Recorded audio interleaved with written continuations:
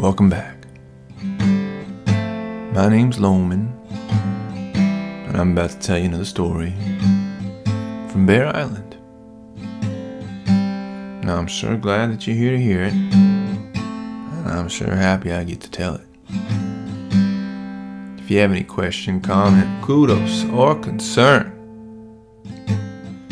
please record a voice memo and send it to bearislandpod@gmail.com.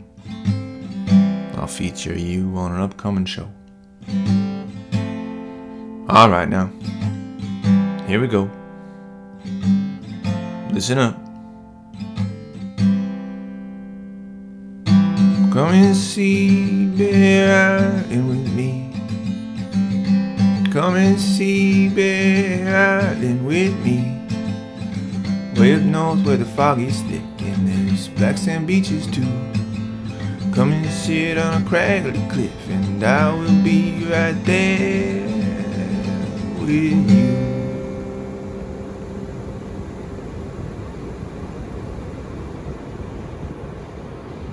Now way up north where the fog is as thick as cotton candy, there's an island of black sand beaches and steep craggly cliffs. And on this island there live a kind of bear that can talk and dance and sing just like humans do. There's all kinds of bears that live on this island, but the main characters are King Kookaroo, the wise old king, Jem, the sassy young bear who's wise beyond her years, Dish, the inventor bear who's always coming up with new solutions for problems, Loy, the strongest bear on the island, who can sometimes be found down at the beachfront, hurling boulders many feet into the air. And there's also Ralph, the weird old mushroom farmer who lives out in the woods, and Old Nan, the oldest bear on the island, who has a very long memory and a story for every kind of occasion. There's also some of these younger bears. There's Tank and Evie and Honey too. Now, recently Tank and Honey had just crossed a very important milestone in their young cub life. They had gone off to their first day of school, kindergarten. Now, not only was it their first day of school, but they were bears in a human school, so maybe it made it a little more scary than it might have been. But by and by, they both started to fit right in and make new friends and learn all kinds of things about the world that they didn't know before. They learned how to read and spell and write their name and do math. They learned how to plant vegetables in a garden and how to see all the colors in the rainbow. They learned how to play together and dance and do all kinds of things. Now, I'm sure you know that the bears on Bear Island love nothing more than a good game of seaweed ball. But I think you can also guess that at a playground in a human school, there's not really a game of seaweed ball to be found. No worries. Tank got very into a game called wall ball. He was doing all kinds of things that the other kids couldn't keep up with. Huge, powerful hits, little whisper nudges that would just tap off the wall and roll away. He was doing pockets and hankies and magic whoop-de-doos. Pretty soon he became the best player in the whole elementary school, and they called him Tank, the god of wall ball. Back home on Bear Island, there was nothing more that Tank liked to do than sit around and tell stories about his wonderful wall ball exploits. And then I was sitting there, and there was a kid who was in 5th grade, and I totally smoked him. Just totally hitting those balls back and forth, back and forth. He had no hope. He had no hope. And the bears liked to hear it. Honey sometimes would come to the wall ball courts and watch Tank work, and she was very proud that her friend from Bear Island was making his presence known on those playgrounds. By and by, the other bears on the island started to get the itch for a little wall ball game themselves. So Dish, that inventor bear, he figured out a way to make a little bit of cement using the sand on the island and other kinds of technical things I'm not sure about. But he did it. With a frame made out of cedar branches, he filled it on in with cement, and soon enough the bears of Bear Island had a wall ball court of their own. Tank taught them all how to play. But Tank was sort of, I don't know how you'd say it, a ruthless kind of player. He loved to win, you see, and he would play really hard even on those who were just beginning to get the grasp of the game. And this didn't just stop at the bears. No. When Terrence the sea lion came up from the water to try his fin out at a little wall ball, Tank didn't go easy on him. Pop, pop, pop, and Terrence was out. And when Pringle, the seagull in charge of bringing mail to Bear Island, came through, and Tank challenged them to a game of wall ball, Tank hit the ball so hard it knocked the feathers right out of Pringle's wings. Poof! Old Pringle had to go back home by boat. They didn't have enough feathers left to fly. And that meant Pringle had to basically stop work and take a vacation while some feathers grew back. And every night, as they sat around the campfire and went through their roses and thorns for the day, roses being the good things and thorns being the bad, Tank always chose to talk about what he'd done on the wall ball courts that day. The kids he'd beaten, the moves he'd tried, the way that he'd hit the ball.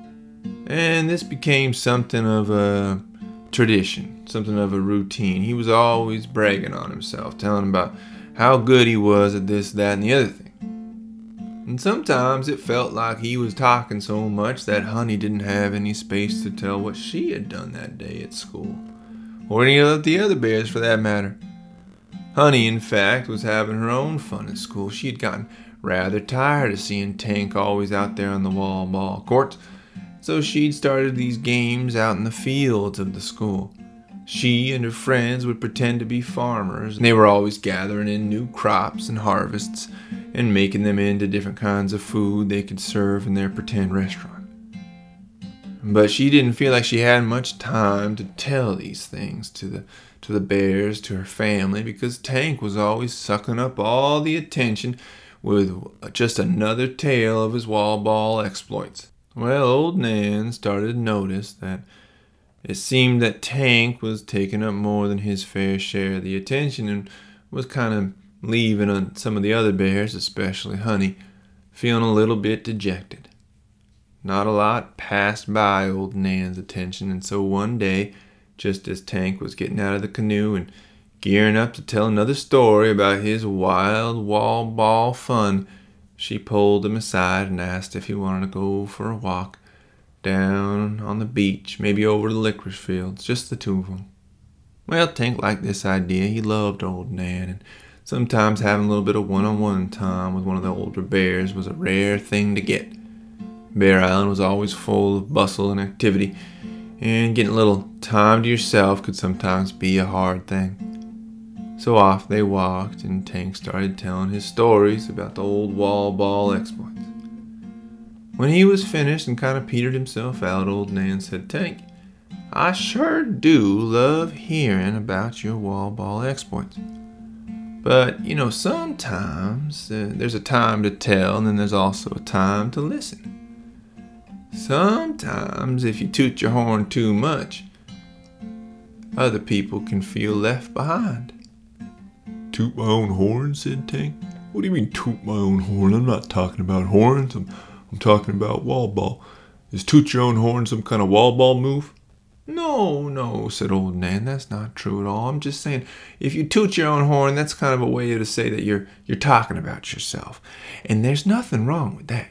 Everyone should feel confident because everyone here has something unique to offer. Of course, I love it when you toot your own horn and you speak your truth. That's good. You're going to need that as you get older, that inner belief in yourself.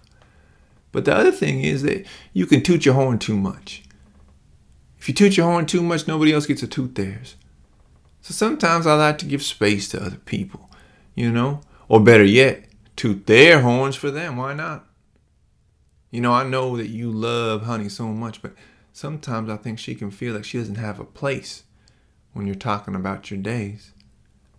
I wonder how you might think that might make Honey feel if all she gets to do is listen to you talk about what you did.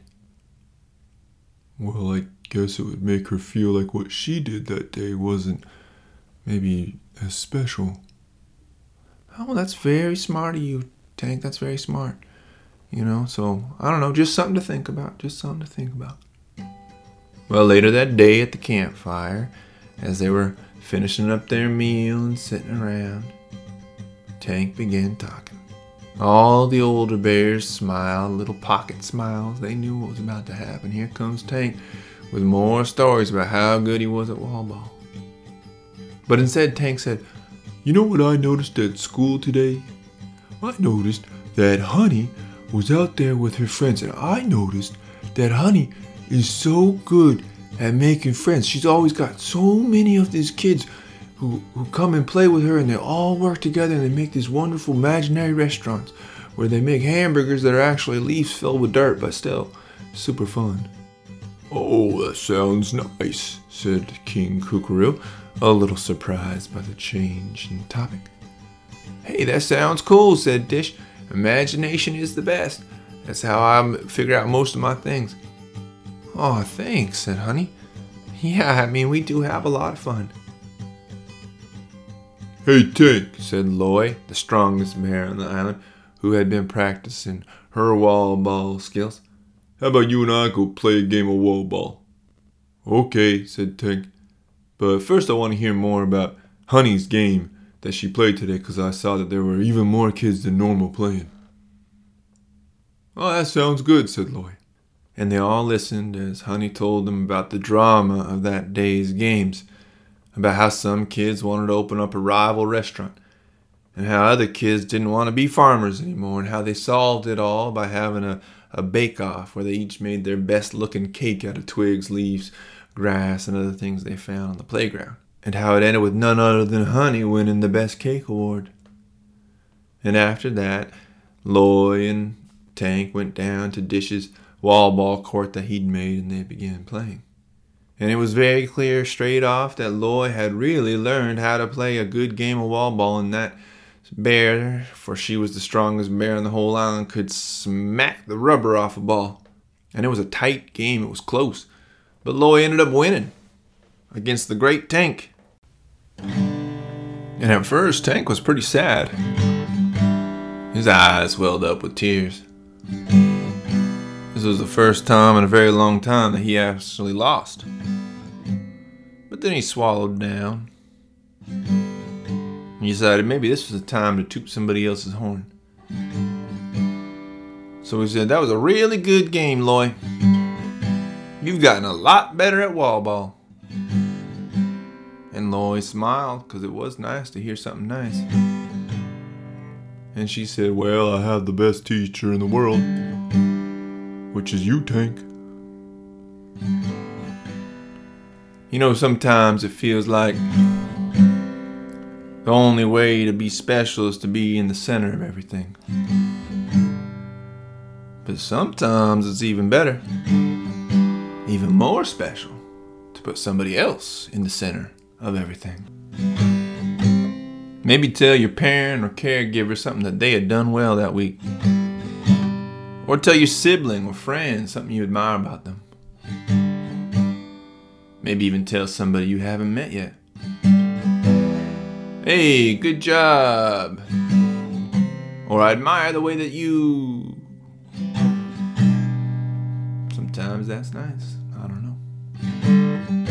Alright, if you're liking the pod, make sure you rate and review, or more important, share it with a buddy. Why not? I sure do like telling these stories to you, and I'll come back next week with another one. Until then, you stay safe, you stay loved, and you stay curious, okay? Come back next week and we'll do it again. Love's just a story that has no end, and I'll never tire telling it to you. There's not a day that won't be true. See you later.